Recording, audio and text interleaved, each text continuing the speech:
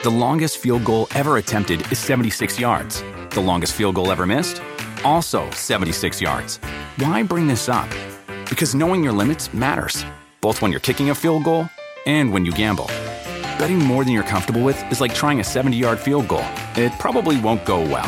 So set a limit when you gamble and stick to it. Want more helpful tips like this? Go to keepitfunohio.com for games, quizzes, and lots of ways to keep your gambling from getting out of hand. This episode is brought to you by Progressive. Most of you aren't just listening right now, you're multitasking. But what if you could also be saving money by switching to Progressive? Drivers who save by switching save nearly $750 on average, and auto customers qualify for an average of 7 discounts. So multitask right now. Get your quote now at Progressive.com. Progressive Casualty Insurance Company and affiliates national average 12-month savings of $744 by new customers surveyed who saved with Progressive between June 2022 and May 2023. Potential savings will vary. Discounts not available in all states and situations. Do you want a beautiful lawn? Enter TruGreen, the easiest way to get a great lawn. Just water and mow, and they'll do the rest. Weed control, fertilization, aeration, and more. TruGreen is the official lawn care treatment provider of the PGA Tour, and they have a verified best price, which guarantees you the lowest price with no compromise on quality. You do you. Let TruGreen do your lawn care. Visit TruGreen.com, TruGreen.com, to get the best lawn at the best price with the best people. Guaranteed. How's that feel to lose in the NFC Championship game because I don't have a quarterback? Pretty to be honest. Yeah, that's about it.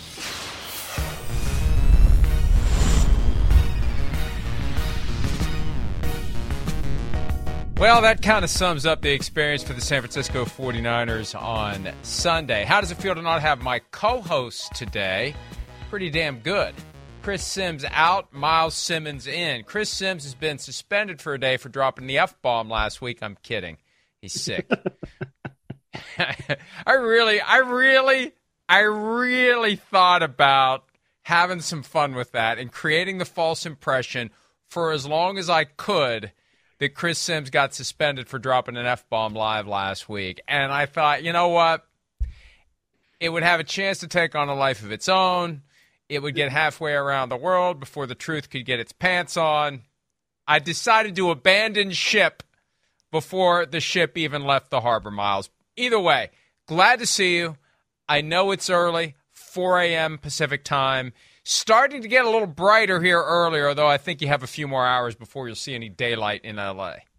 Yeah, it's at least another hour and a half, which is fine. You know, I got used to it during the season, and today I'll be either a great substitute teacher or a bad substitute teacher. I suppose it depends on your perspective. Well, I always loved the substitute teacher because you never did anything. It was always a major disappointment when you had a substitute that actually required you to do something and had the unique ability to pick up where the teacher had left off and actually expect you to continue to learn. God forbid you go to school and actually learn anything. All right, you can learn some things over the next couple of hours here on PFT Live, presented by Google Pixel. Learn more, as always, at googlestore.com. We are live on Peacock, Sirius XM 85, tape delay on Sky Sports NFL, and podcast wherever, whenever, however. And I do have to say this, because Sims and I have a thing, especially when there aren't games, we take up to 10 minutes to just waste everyone's time talking about pointless stuff. I do have to thank you for one thing, and it was very important. You did make me aware yesterday of the fact that Abbott and Costello are both dead. So thank you very much for that. I didn't know that two guys who came to prominence in the 40s when they were middle-aged, although they probably were 23, just people looked a lot older then because of all the booze and the cigarettes. I didn't know they had died, so thank you for alerting me to that yesterday. Well, you're welcome. I don't know. I was a little concerned when you start tweeting about Abbott and Costello routines, you know, like we can really do that in 2023. Well, I mean, weren't those popular almost 100 years ago? I don't think we're getting any new Abbott and Costello routines, man. I don't know about that. Well, but the reality is, and the whole point came up because I'm irritated by the Pro Bowl. Everything. Still being called the Pro Bowl when there is no more Pro Bowl. So this weekend there will be a Pro Bowl. Well, where's the Pro Bowl? There is no Pro Bowl. So are you coming to the Pro Bowl? Sure. What time does it start? When is the Pro Bowl? There is no Pro Bowl. And it just reminded me of the whole who's on first thing. And frankly, there has yet to be, since the Who's on First routine, which had the crossover to sports, which made me fascinated by it the first time I saw it when I was a kid. There they are. Yeah. There hasn't been the timing, the brilliance of the writing, the who's on first, what's on second, I don't know's on third, and everything they did. And then they go through the outfield, the pitcher, and the catcher. It's a long routine. But the fascinating part was just the rhythm and the timing and the back and forth of the first, second, and third. Who, what, I don't know. I always love that. And this whole somebody smarter and more creative than me could come up with a new Abbott and Costello routine based upon the fact that the Pro Bowl still exists, but it doesn't. And it's still called the Pro Bowl, even though there is no Pro Bowl. They're just playing froth or something. Yeah. Well, usually when they've advertised it, I feel like the broadcasters have said the new reimagined Pro Bowl games are being broadcast on ABC and ESPN on whatever day it is. I don't know, because I'm going to be flying to Phoenix, so I don't really care. I'm not going to watch it. I wasn't going to watch it anyway. And maybe I shouldn't say that, but I mean, who cares? No, it's okay. You're allowed to say it. I haven't watched the Pro Bowl. I have only watched the Pro Bowl in enough chunks to digest that it's two-hand touch in full pads, as it should have been.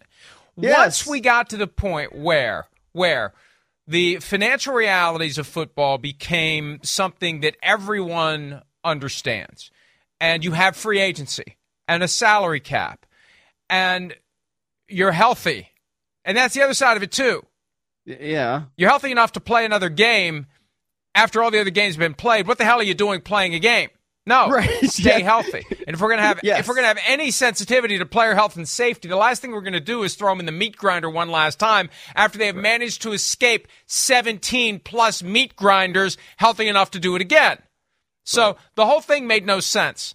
But you're right. Some are adding the games disclaimer, Miles, but elsewhere, you just see, and all these tweets, so-and-so has been named the Pro Bowl. No, he hasn't. There is no Pro Bowl.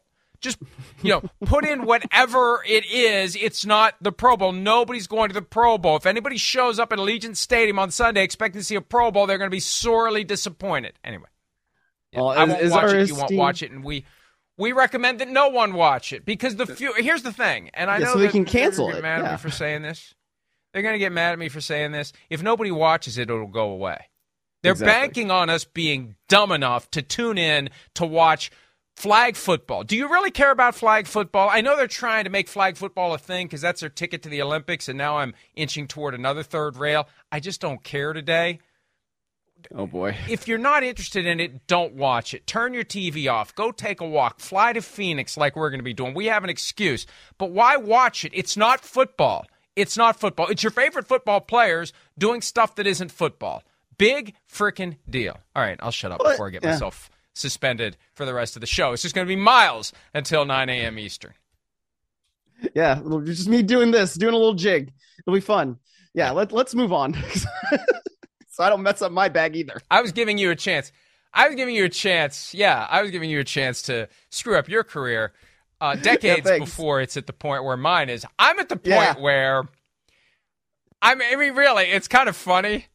If it all ended today, I'd be fine. I've done that. I wouldn't. I'm okay. Yeah. I may never get that Ferrari, but that's okay. I can live without it. I'll probably never buy it anyway. I just like talking about getting one. All right. Yeah, you'll be fine with the RS7. On to the news. I don't know what you're talking about. On to the news. Brock Purdy, 49ers quarterback, suffered and here's where we go from yucking it up to trying to be serious about it because it's a serious long-term injury. You can see my face gradually changing to serious news face. Brock Purdy suffered a torn UCL in his throwing elbow. Remember, that's the injury that we feared Josh Allen suffered earlier this year. And he ended up playing through it. He didn't have a torn UCL. Brock Purdy does. He's expected to miss 6 months. Now, he's getting second opinions on whether or not he needs surgery on the elbow, and there's different types of surgery. You can go full-blown Tommy John, which can be, a serious situation, but it can also make you better on the other end. It makes your elbow stronger than it naturally is if it all works the right way. And, of course, every surgery that ever happens to a professional athlete is always a success until it isn't.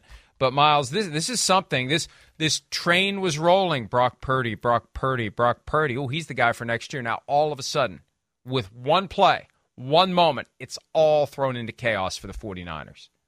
Yeah, it is. And it's weird. I mean, and people have pointed this out. This is the second year in a row that the 49ers quarterback who started the NFC Championship game for them ends up needing a significant surgery to start the offseason, or perhaps, right? Or at least has a significant injury going into the offseason. And we'll see, I guess, if that second opinion, or maybe he gets like Mike White and he goes to 10 doctors until he hears something he wants to hear, right? I mean, it's really unfortunate because of how well Brock Purdy was playing to that point. And we don't know what would have happened if he had not suffered that injury and he would have been able to continue. But I mean, this is significant ramifications because it's not just, Brock Purdy's out 6 months, and that means, he could probably be back, if that timeline is correct, for the start of training camp. I mean, 6 months pretty much takes you out for the entire offseason program, right? And when you're talking about a young quarterback, somebody who, even though he had a lot of success, still needs to grow in that offense if he's going to be QB1 for the 49ers next year,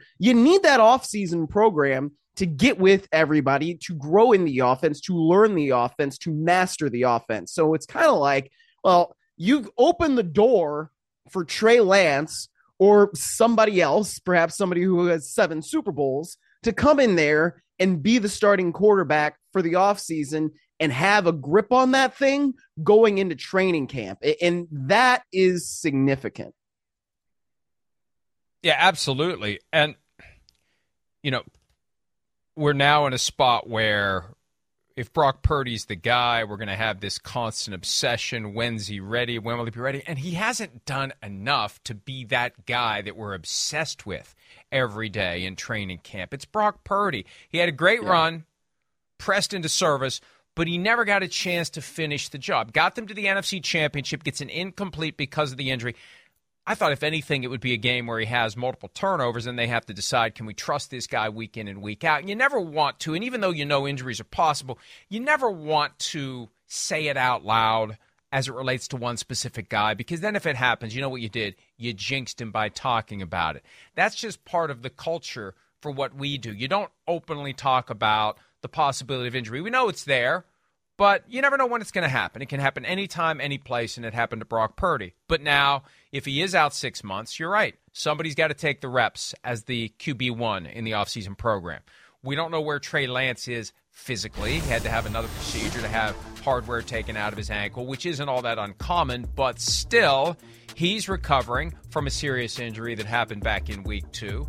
Jimmy Garoppolo is due to become a free agent. No one expects him to re-sign with the 49ers. Crazier things have happened between Garoppolo and the 49ers since August, when we thought he was done and he stayed. So you can't rule out entirely the possibility of Garoppolo coming back. And then you've got Tom Brady hovering over everything. Tom Brady, who wanted to sign with the 49ers in 2020, and the 49ers politely said no thank you. Sims and I believe something was going on last year when Shanahan stays home from the scouting combine. Tom Brady, coincidentally, is back visiting his parents in San Mateo, sleeping in the bedroom he grew up in. And Brian Griese, a Brady teammate at Michigan, just arrives in the area as the quarterback's coach, and they're all out there at the same time. Just weeks after the Tom Brady path to Miami had been blown up.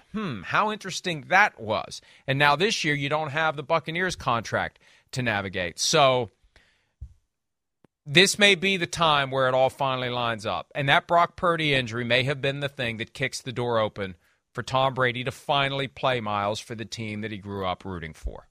Yeah, it really could. And, I think that Brady in that particular offense could be pretty good still, right? I mean, it's not like Tom Brady has lost all of his ability to throw. I think that we saw that, when he was able to pull the rabbit out of his rear end in so many games to get the Buccaneers to that division title in the NFC South. And you go to someplace like San Francisco where you have weapons like Deebo Samuel and Christian McCaffrey and Brandon Ayuk and Elijah Mitchell and George Kittle, and the list goes on and on and on. And perhaps that lengthens Brady's career, right? I mean, that's an extremely quarterback-friendly offense, which we know because Brock Purdy, as the literal last pick in the draft, was able to excel as he did. So I'm interested to see where that goes, and especially because of the injury to Brock Purdy. But I would also say we don't know what Trey Lance is, and that's just kind of weird. It's the 3rd overall pick in the draft from the 2021, and we have no idea what his career trajectory even could be, because, I mean, the first year he wasn't ready. That was pretty obvious as they put Jimmy Garoppolo out there. He had a couple of spot starts, didn't look like a franchise guy per se quite yet. And then, in 2022, he gets a monsoon in Chicago, and then he gets hurt week 2. We have no clue what Trey Lance is. So if perhaps Tom Brady doesn't go there, I mean, there's at least should be a competition between Brock Purdy and Trey Lance, but who knows what he can be. I find the whole thing fascinating, Mike. Especially because the 49ers gave up so much to get Trey Lance, and I felt bad for Trey Lance from the moment that happened. It puts undue extra pressure on a guy who already walks through the door with a ton of pressure as the 3rd overall pick in the draft. You're not just the 3rd overall pick. You're the guy in whom the team has invested 3 first-round picks and a 3rd-round pick. Now go out there and be Joe Montana and Steve Young rolled into one. Gee, thanks. No pressure whatsoever for me, a guy who played at North Dakota State and didn't play at all in 2020 or hardly played because of the COVID situation. Yeah, thanks a lot for that. No pressure indeed. So I was fascinated by the outcome of this poll. We flashed it up there. There's still time to vote if you'd like to vote at Twitter. You really can't change the numbers much at this point. 34,000 plus have voted.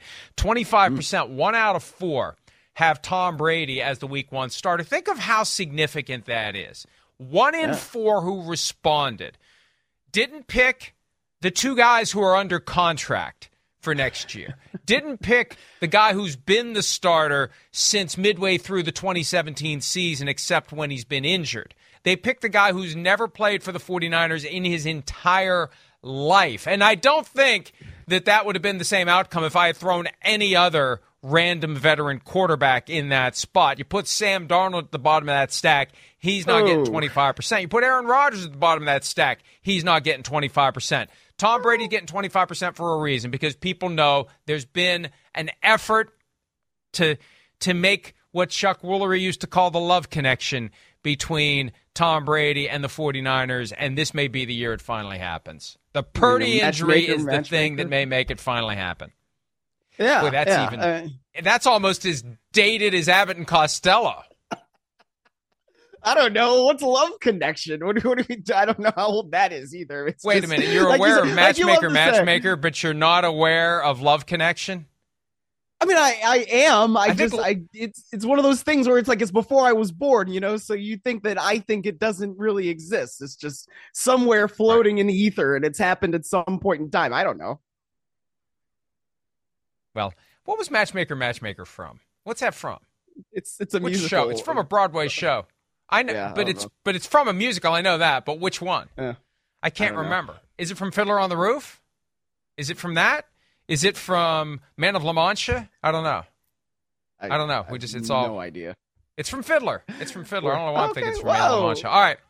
Well done. I should have quit with my first guess. All right, let's move on. DeMeco Ryans moving on from San Francisco, where he's been the defensive coordinator for a couple of years, most likely to the Texans. He's told the Broncos, no thank you. As I tweeted last night, and man, this really triggered some Broncos fans. The new ownership group is realizing quickly that running a football team at the NFL level is far more difficult than buying and selling household goods on a razor-thin margin. You can't really control some of the key decisions that end up being made regarding your football franchise, such as who's willing to come coach your team, especially when you have a quarterback under contract that plenty of people think has had his best days well in the rearview mirror. They've wanted DeMeco Ryans, supposedly. Now he passes on them. Jim Harbaugh, they met with him twice. Greg Penner, the CEO, went to Ann Arbor. That's significant. When the CEO one of the most successful men in American business, goes to Ann Arbor instead of Ann Arbor coming to him, that speaks to a level of desperation by the Denver Broncos. Sean Payton, who knows where that stands? So, I mean, this is supposed to be about DeMeco Ryans, but the background to all of this is the Broncos, some of the members of that ownership group reportedly wanted him, and he decides he's going to Houston instead. And he played there. It makes sense, but that's where it's pointing, and that's good for the Texans, Miles, not good for the Broncos. Yeah, I mean, I think it's great for the Texans. I think it's A, great story, but B, it makes a ton of football sense, right? I mean, you get somebody in there who has a history with the franchise, and it's not like it's even a franchise that's that old, right? It's significantly younger than me. So I think that's one thing that actually connects him to the fan base, and that's a good thing. But you also see what DeMeco Ryans has done as a coach, as a coordinator. I mean, you get Fred Warner talking about how it makes him emotional knowing that it's probably the last time he's going to play under DeMeco Ryans. And DeMeco Ryans had been his position coach, then was his coordinator. So I think that tells you a lot about what those guys with the San Francisco 49ers think about him. And he obviously presided over the most successful defense in the regular season that we had this year. You know, when you're number one in points allowed and total yards allowed, that means you're the best defense in the league.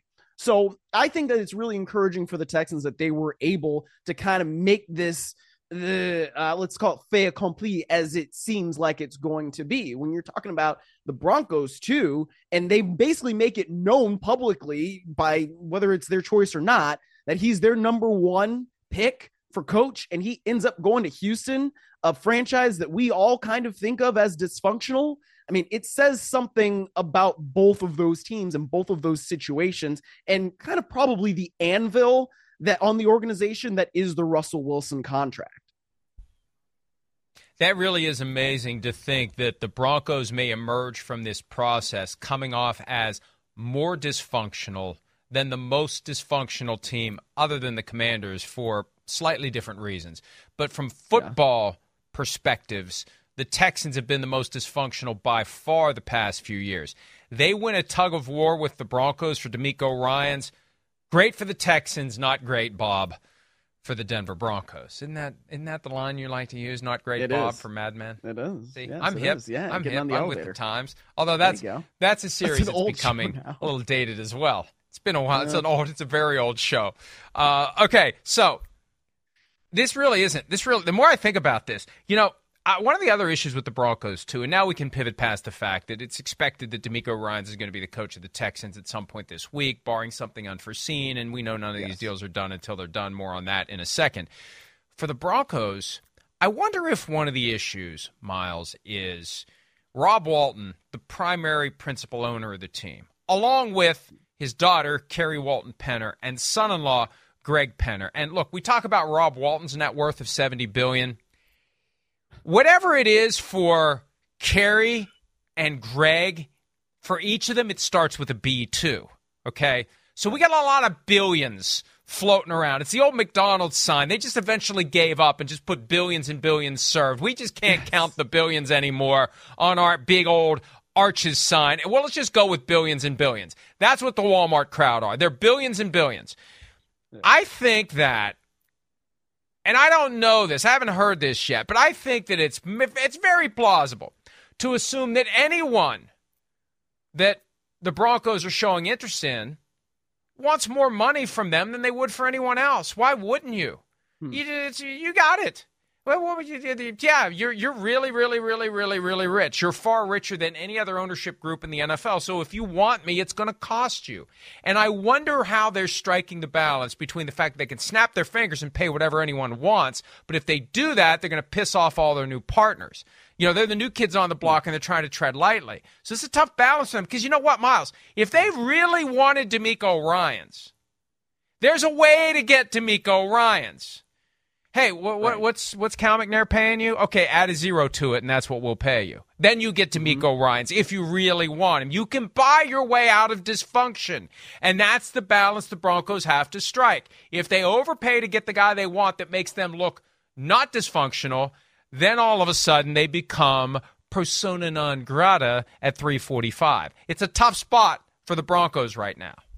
Well, I mean, we've seen things like this in the past, and not necessarily just with coaches, right? I mean, you could point to Matt Rule and say, because the Panthers and the Giants were both supposedly going after him, but David Tepper went to Baylor, Waco, Texas, wherever the hell that is in that state that I don't really want to go to ever. Sorry, Shireen. But then he parks himself there. Wait a minute. We love Texas.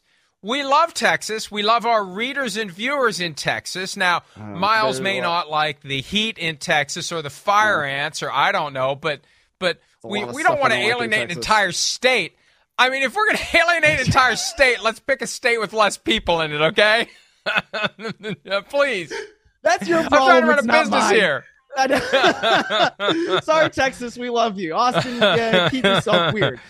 Anyway, he goes to Baylor. He sits himself in Matt Rule's driveway, and then he basically says, yeah, Matt Rule, you're going to be my coach, and he pays him a lot of money, and so that's why he was very happy when Matt Rule got this job with Nebraska, so he doesn't have to pay him so much money anymore, right? So that's one thing we've seen it. Or you could point to players where it's Deshaun Watson, right? And the Browns are ostensibly out. We all see the reports that the Browns are out. And then all of a sudden the Browns are back in. Why? Because they fully guarantee his contract. Whether or not Deshaun Watson wants to say that, we all know that that's the thing. So you're right. They can buy their way out of dysfunction. And frankly, if you're DeMeco Ryans and you know that you have to be saddled with this quarterback that you think now stinks, then you should get some sort of hazard pay for having to deal with that and your record potentially being worse, because you think that Russell Wilson is not going to just magically be better no matter what it is that you do, right? It's a very different situation in going down to Houston there, and you are somehow able, Houston, great town, by the way. I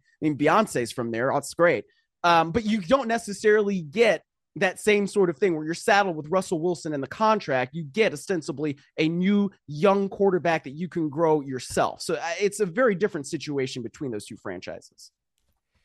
If you're going to throw strays, throw them at Wyoming. That's the least populated state in the union, according to the Google machine that I just checked out. But you're right. It is a better football situation for DeMeco Ryans. Chances are they're not going to fire him after 1 year. I don't think they're going to go 3 for 3, firing head coach after 1 year. They bring back a guy who played for the team. He was Defensive Rookie of the Year as a linebacker with the Texans in 2006, later traded to the Eagles, actually sued the Texans and everyone else who may have been responsible for an Achilles injury that he suffered in what I think was his final NFL game. J.J. Watt, does J.J. Watt have inside information when he tweets that with no comment? Maybe he does, but everybody knows at this point. Everybody knows at this point DeMeco Ryans is going to be the head coach of the Texans, barring something unforeseen. Here's something interesting, Miles. Everybody supposedly knew that Vic Fangio was going to be the defensive coordinator of the Dolphins. That's what NFL Network told us. And if NFL Network tells us, it must be true. It's only official if it comes from NFL Network. Nobody else counts. Nobody else matters. Only NFL Network. Well, guess what? Vic Fangio may not be going to the Dolphins. And this has been a strange dynamic that's played out over the past day or two. There are occasions where conflicting reports emerge. One reporter says something's going to happen. Another reporter says it's not going to happen. You get your popcorn and you wait and see who's right, who's wrong. In this case, you've got multiple reporters saying Vic Fangio is going to become the next defensive coordinator of the Miami Dolphins, that the deal is done. You've got Vic Fangio himself telling multiple reporters. Let me say that again for those in the back. Yes. And anyone out there who doesn't understand the difference. Vic Fangio himself is saying the deal is not done. Now, I understand there was a Dolphins head coach who once said, I'm not going to be the Alabama coach. And if Vic Fangio secretly does have a done deal with the Dolphins and it comes to light, then we call him a big fat liar. But this is far different from reporter A versus reporter B, both with their unnamed sources doing battle in a steel cage death match. This is multiple reporters with unnamed sources saying it's done, and the guy himself saying it's not. Right. And it's not even a matter of I haven't written my name on the contract. He told Mike Silver of the San Francisco Chronicle and Bally Sports, I haven't made a decision yet. It hasn't been decided. Nothing's been decided. And what Silver pointed out, there's a lot of respect between Kyle Shanahan, the 49ers coach, and Fangio. and Shanahan is going to need a new defensive coordinator. Oh, and Fangio's had that job in the past, and he's done pretty well in it.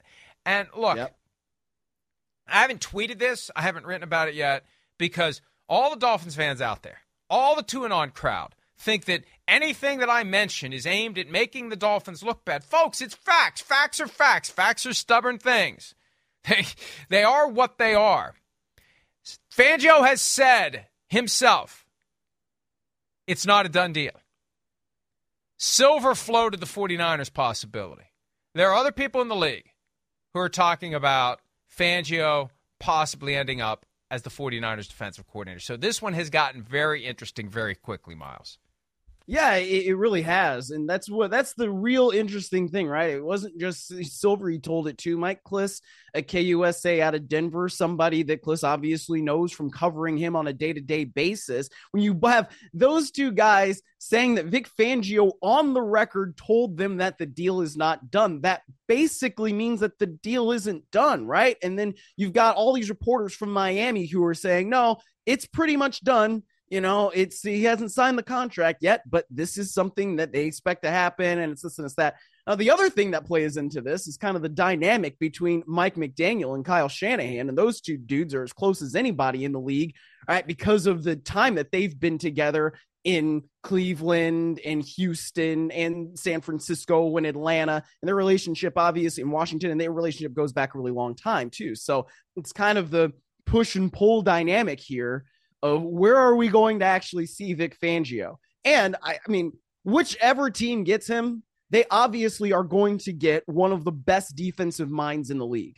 So I can understand why there would be some sort of bidding war, if you will, over Vic Fangio and getting him in there to run your defense, because that's a significant upgrade, you know, no matter who you've got. Probably. And I mean that with all due respect to DeMeco Ryans, who's then going to go and be on a head coach, right? I mean, this is somebody with decades and decades of coaching experience. Yeah, and I'm surprised more teams weren't trying to get Vic Fangio. I thought the Vikings would get in it because they got Ed Donatal because of his connection to Vic Fangio. Well, when you get Vic Fangio light, you get what you pay for. Maybe we just go all in Minnesota and get Vic Fangio, but his name didn't come up there. It did come up in a big way with the Dolphins, and now the 49ers are in play, and we just wait and see what happens. But don't be shocked if he ends up as defensive coordinator of the 49ers instead of the Dolphins, despite NFL Network telling us that the Dolphins are a done deal. And people are like, well, how does that happen? Well, you know, it could be the agent got over his skis a little bit on this one and started talking to people before the client had made his final decision. There is a chance Fangio's fibbing. Wouldn't be the first time a football coach has lied. He may have a reason for it. Regardless, this isn't the usual two reporters based on per sources. This is one group of reporters with unnamed sources and two other reporters with the man himself saying it's not done. So we'll see how it plays out. Around any corner, within every battle, and with the dawn of each new day, the threat of the unexpected, the unpredictable, and the unrelenting lies in wait. But Marines will always be there. They are the constant in the chaos. No matter the battlefield, Marines adapt to win, defeating every shifting threat, protecting our nation's future. The few, the proud, the Marines.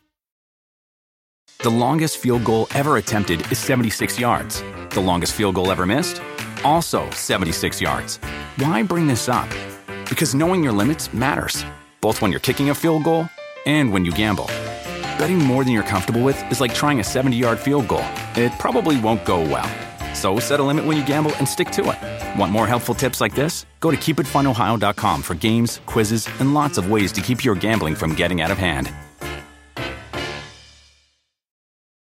Do you want a beautiful lawn? Enter TruGreen, the easiest way to get a great lawn. Just water and mow, and they'll do the rest. Weed control, fertilization, aeration, and more. TruGreen is the official lawn care treatment provider of the PGA Tour, and they have a verified best price, which guarantees you the lowest price with no compromise on quality. You do you. Let TruGreen do your lawn care. Visit TruGreen.com, TruGreen.com, to get the best lawn at the best price with the best people. Guaranteed.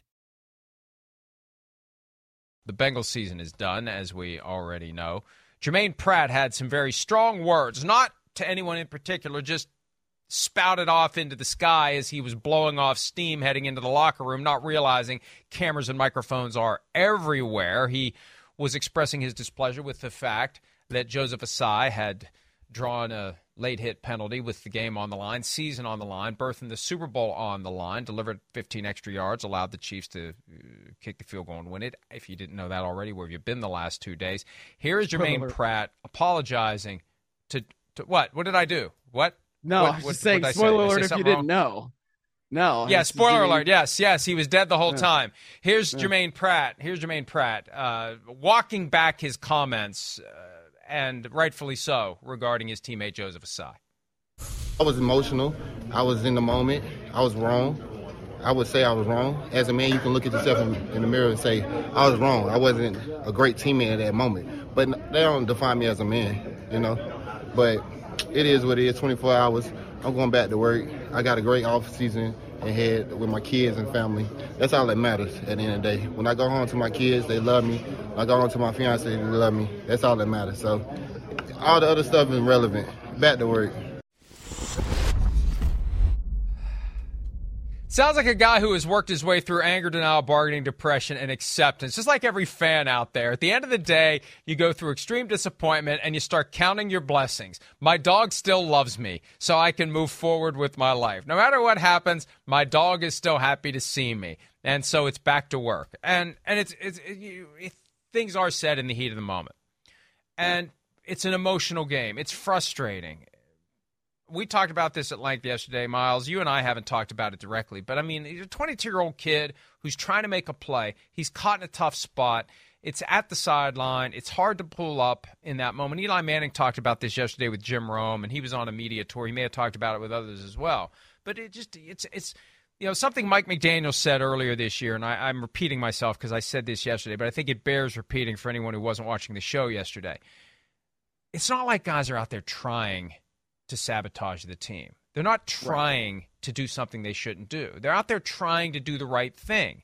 And you've got 11 guys on one team who are trying to do one thing, 11 guys on the other team who are trying to do something else. They're all trying their best. Stuff happens. And something happened. Something happened bad for the Bengals, but Joseph Asai wasn't doing it on purpose. He wasn't trying to hurt the Bengals. He wasn't trying to keep the Bengals out of the Super Bowl. He didn't have money on the Chiefs. I mean, it just, you're playing full speed and mistakes happen, and we just need to accept that. As I tweeted the other night, if we are going to pretend to care at all about the mental health of pro athletes, we have to accept the fact that he just made a mistake, and it's going to haunt him literally for the rest of his life. Yeah, it probably will, and it's so unfortunate. I mean, for somebody who's 22 years old as he is, but look, I mean, you commit the penalty, and that's kind of the reality that we have to live with. And when it comes to Jermaine Pratt, man, I mean, it's one of those instances where, I mean, due to what we do in our business, it's good for us to have cameras and, microphones and all that everywhere because it gives us more to talk about. But there's also a reason why there is that cooling off period between when the players come off the field and when the locker room becomes open, because otherwise you get more outbursts like this. And it's kind of unfair, in my opinion, for everybody to pile on Pratt, where he's saying something in frustration that I think we can all understand, right? When you have a Super Bowl on the line and that's something that you work your entire life for as a football player, and something happens that you didn't do, it's like, yeah, you're going to be frustrated. And I think it's extremely understandable and extremely human for him to be frustrated. What I also give him credit for is for making that apology in the way that he did. That was a real apology. I was wrong. When you say something like that, I was wrong, I wasn't a good teammate. We know that it's true, and it's a human moment. And so I hope that Asai and Pratt are all good, and the Bengals are still a team that they should be back next year, but you never know. So those things are something that, you're going to be thinking about probably for the rest of your life. But at the same time, it's a human moment, and I hope we can all appreciate it for what that is. And I think it's very important that the Bengals find a way to get past this quickly. We have seen teams have their seasons end with these horrible, deflating, oh my God, I can't believe that happened, and it lingers. It lingered for the Seahawks after Super Bowl 49. I think it lingered for the Falcons after Super Bowl 51. One team that did a great job of always turning the page after having the Indiana Jones in the Temple of Doom, Mom Shiba moment where you pull your heart out and show it to them, it was the Saints. 2017, 2018, 2019, 2020. They keep coming back from these, I can't believe that happened. Minneapolis Miracle one year, the horrendous non-call of pass interference that everybody in the world thinks was a bad call except Miles because he was working for the Rams at the time. And it's like it was something every year. In 2019, it was the Kyle Rudolph push-off that wasn't called in overtime for the touchdown in the wild card round. And they just kept coming back. And that's what the Bengals need to do. They need to forget about it, and they keep coming back. And Joe Burrow is the right leader on the field to do that. Zach Taylor has proven to be the right coach off the field to help them forget about that and move forward with the things that they need to do to try to get to the Super Bowl and win it. Now, they may have to do it next year without Lou Anarumo. We have been saying for weeks, why isn't anybody talking to this guy about being a possible head coach of their team? Well, the Cardinals, one of four teams still looking for a head coach, quickly put in the request for Anarumo and for Brian Callahan, the offensive coordinator of the Bengals, after the Bengals lost the game. Now that it's over, obviously both are free and clear to be interviewed and or hired by any of these teams looking for coaches. And we praise Lou Anarumo. Well, okay, fine. Let's see if one of these teams is going to bring him in. It reminds me of Mike Zimmer finally getting a job in Minnesota when he was the Bengals defensive coordinator under Marvin Lewis. There'd been talk. Is he going to get a chance? Is he going to get a chance? And he finally did. Hell, Anarumo hadn't gotten an interview. Yeah. No, well, I mean, that happens. I don't know. I understand the stumping for Anarumo that we have, but you know, I also understand if you are an owner, if you're a David Tepper type, and you clearly want somebody who is offensive minded, even though that there are defensive minded guys out there who do a really good job, and ostensibly you should be looking for the best leader of men on your football team. Sometimes that's not really what you want, and you know, if Eric Bieniemy can't really get an interview except for with the Colts, like, what are we doing with Lou Anarumo? I don't know. I mean, it doesn't seem like he's a bad coach. I don't know what his plan would be for offense. I mean, what is his plan for getting Kyler Murray to be the best that he can be, even though he's going to be coming off this ACL, right? I mean, it's just one of those things where owners are going to do what they want to do, and they're going to hire the coaches that they want. And so if they don't want to hire Lou Anarumo, I don't know. I don't know how to explain that. And I'm not saying he should be hired. I just think that there are people out there that deserve to be considered. I mean, why is Bieniemy only being considered by one team this year? And I know that there's only so much that can be done. The human capacity is limited to a certain number of people you can talk to, but it really is weird how these lists get put together. And there's this infatuation. The Colts are talking to everybody. I don't know about that, Mike. Well, you know why they're talking? They're talking to everybody so Jim Irsay can shoot a video from the ladder into his plane with the engine running, talking about how after interviewing all of these candidates, it has only made me more convinced that Jeff Saturday is the right man for the job. I firmly believe that's why they're interviewing all these candidates. And I think that unless someone can take the keys away from Dad, who, you know, maybe shouldn't be making these decisions, hey, that's the decision that's going to be made. He wants to show that he was right all along about Saturday, and all that Saturday needs is on-the-job experience, and he'll get better, and he'll eventually become a great coach. So, it's just the whole process fascinates me, and we don't have time to delve into it today. But you've got people who own these teams who don't know what they're doing, and that's what I love about this business. The oligarchs who amass the money, or inherit the money, or marry the money to own and operate these teams are in a position to make these big decisions, and they don't know what they're doing. And the hubris that goes along with having that much money and power prevents them from admitting to anyone, including themselves, that they don't know what they're doing. So it creates a recipe for all sorts of crazy shit. And that's why I love this game, because you've got these multi-billion-dollar operations that have analytics and all this high-level analysis and all of these different things that are done.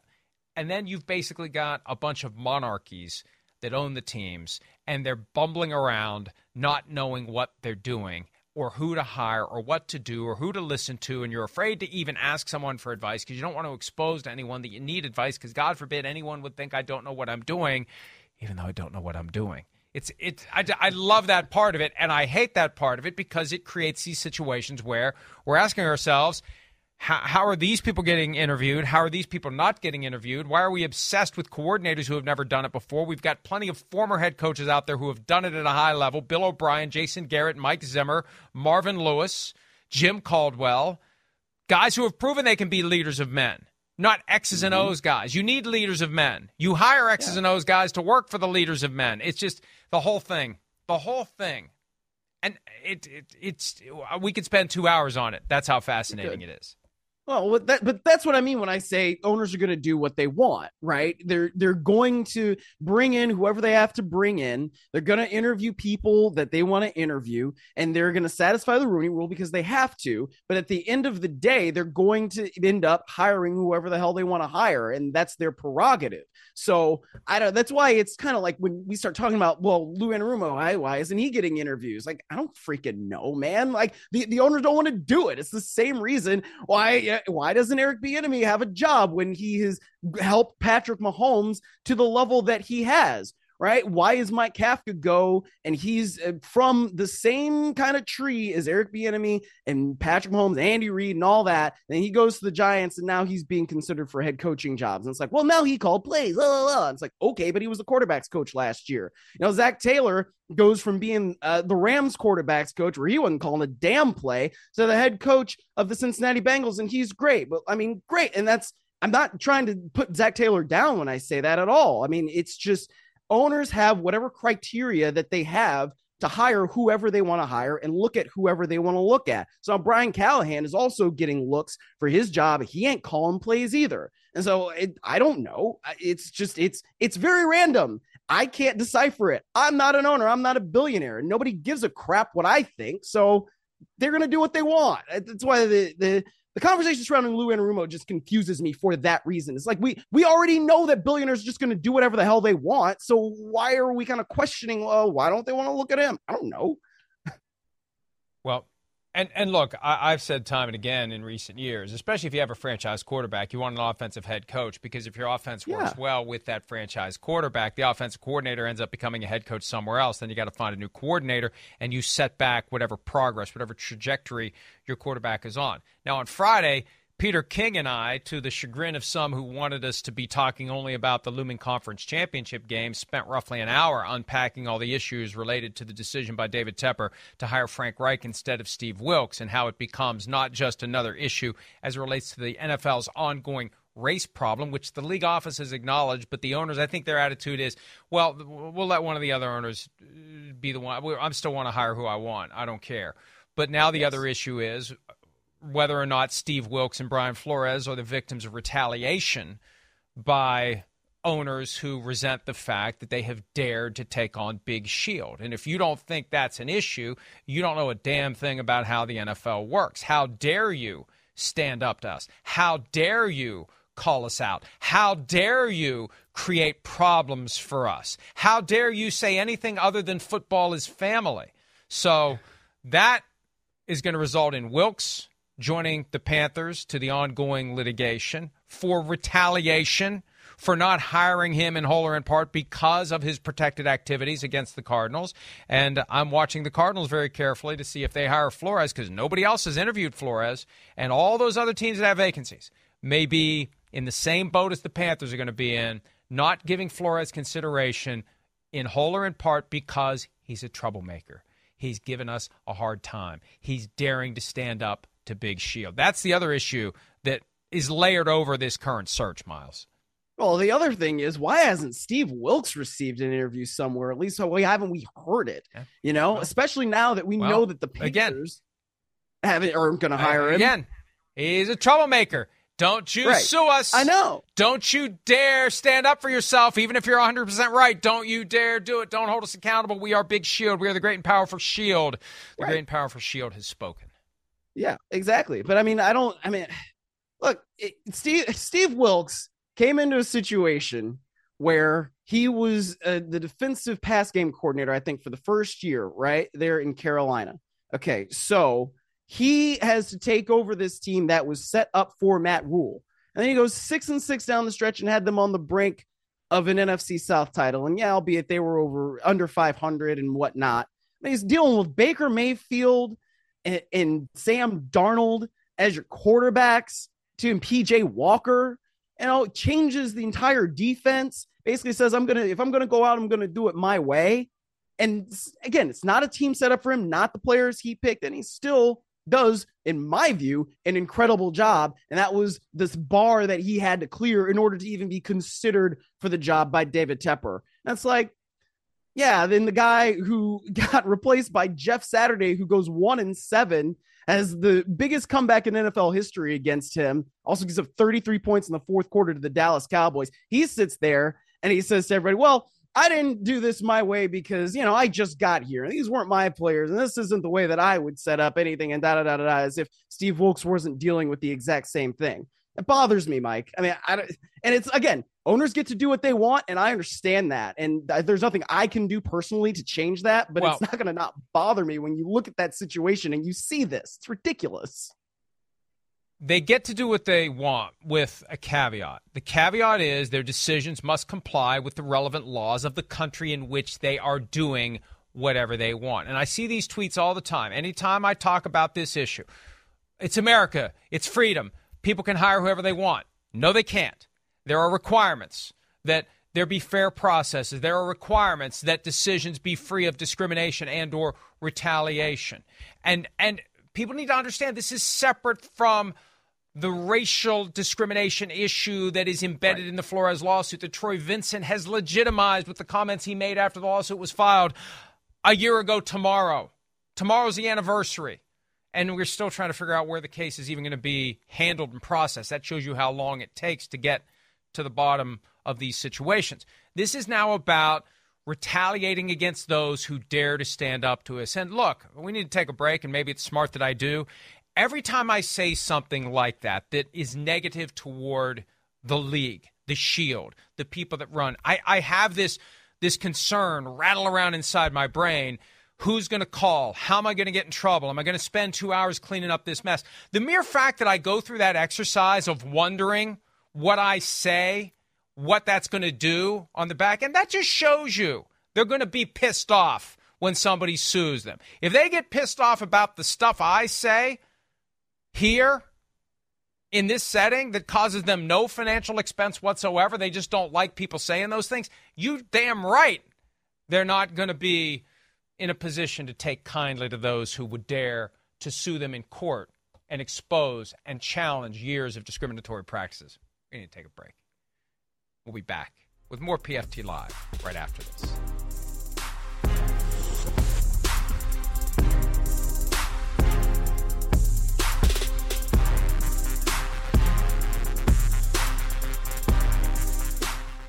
The longest field goal ever attempted is 76 yards. The longest field goal ever missed?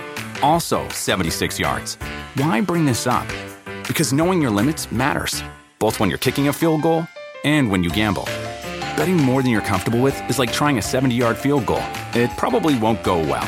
So set a limit when you gamble and stick to it. Want more helpful tips like this? Go to keepitfunohio.com for games, quizzes, and lots of ways to keep your gambling from getting out of hand.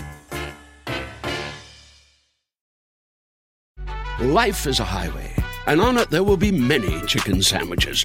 But there's only one McCrispy. So go ahead and hit the turn signal if you know about this juicy gem of a detour.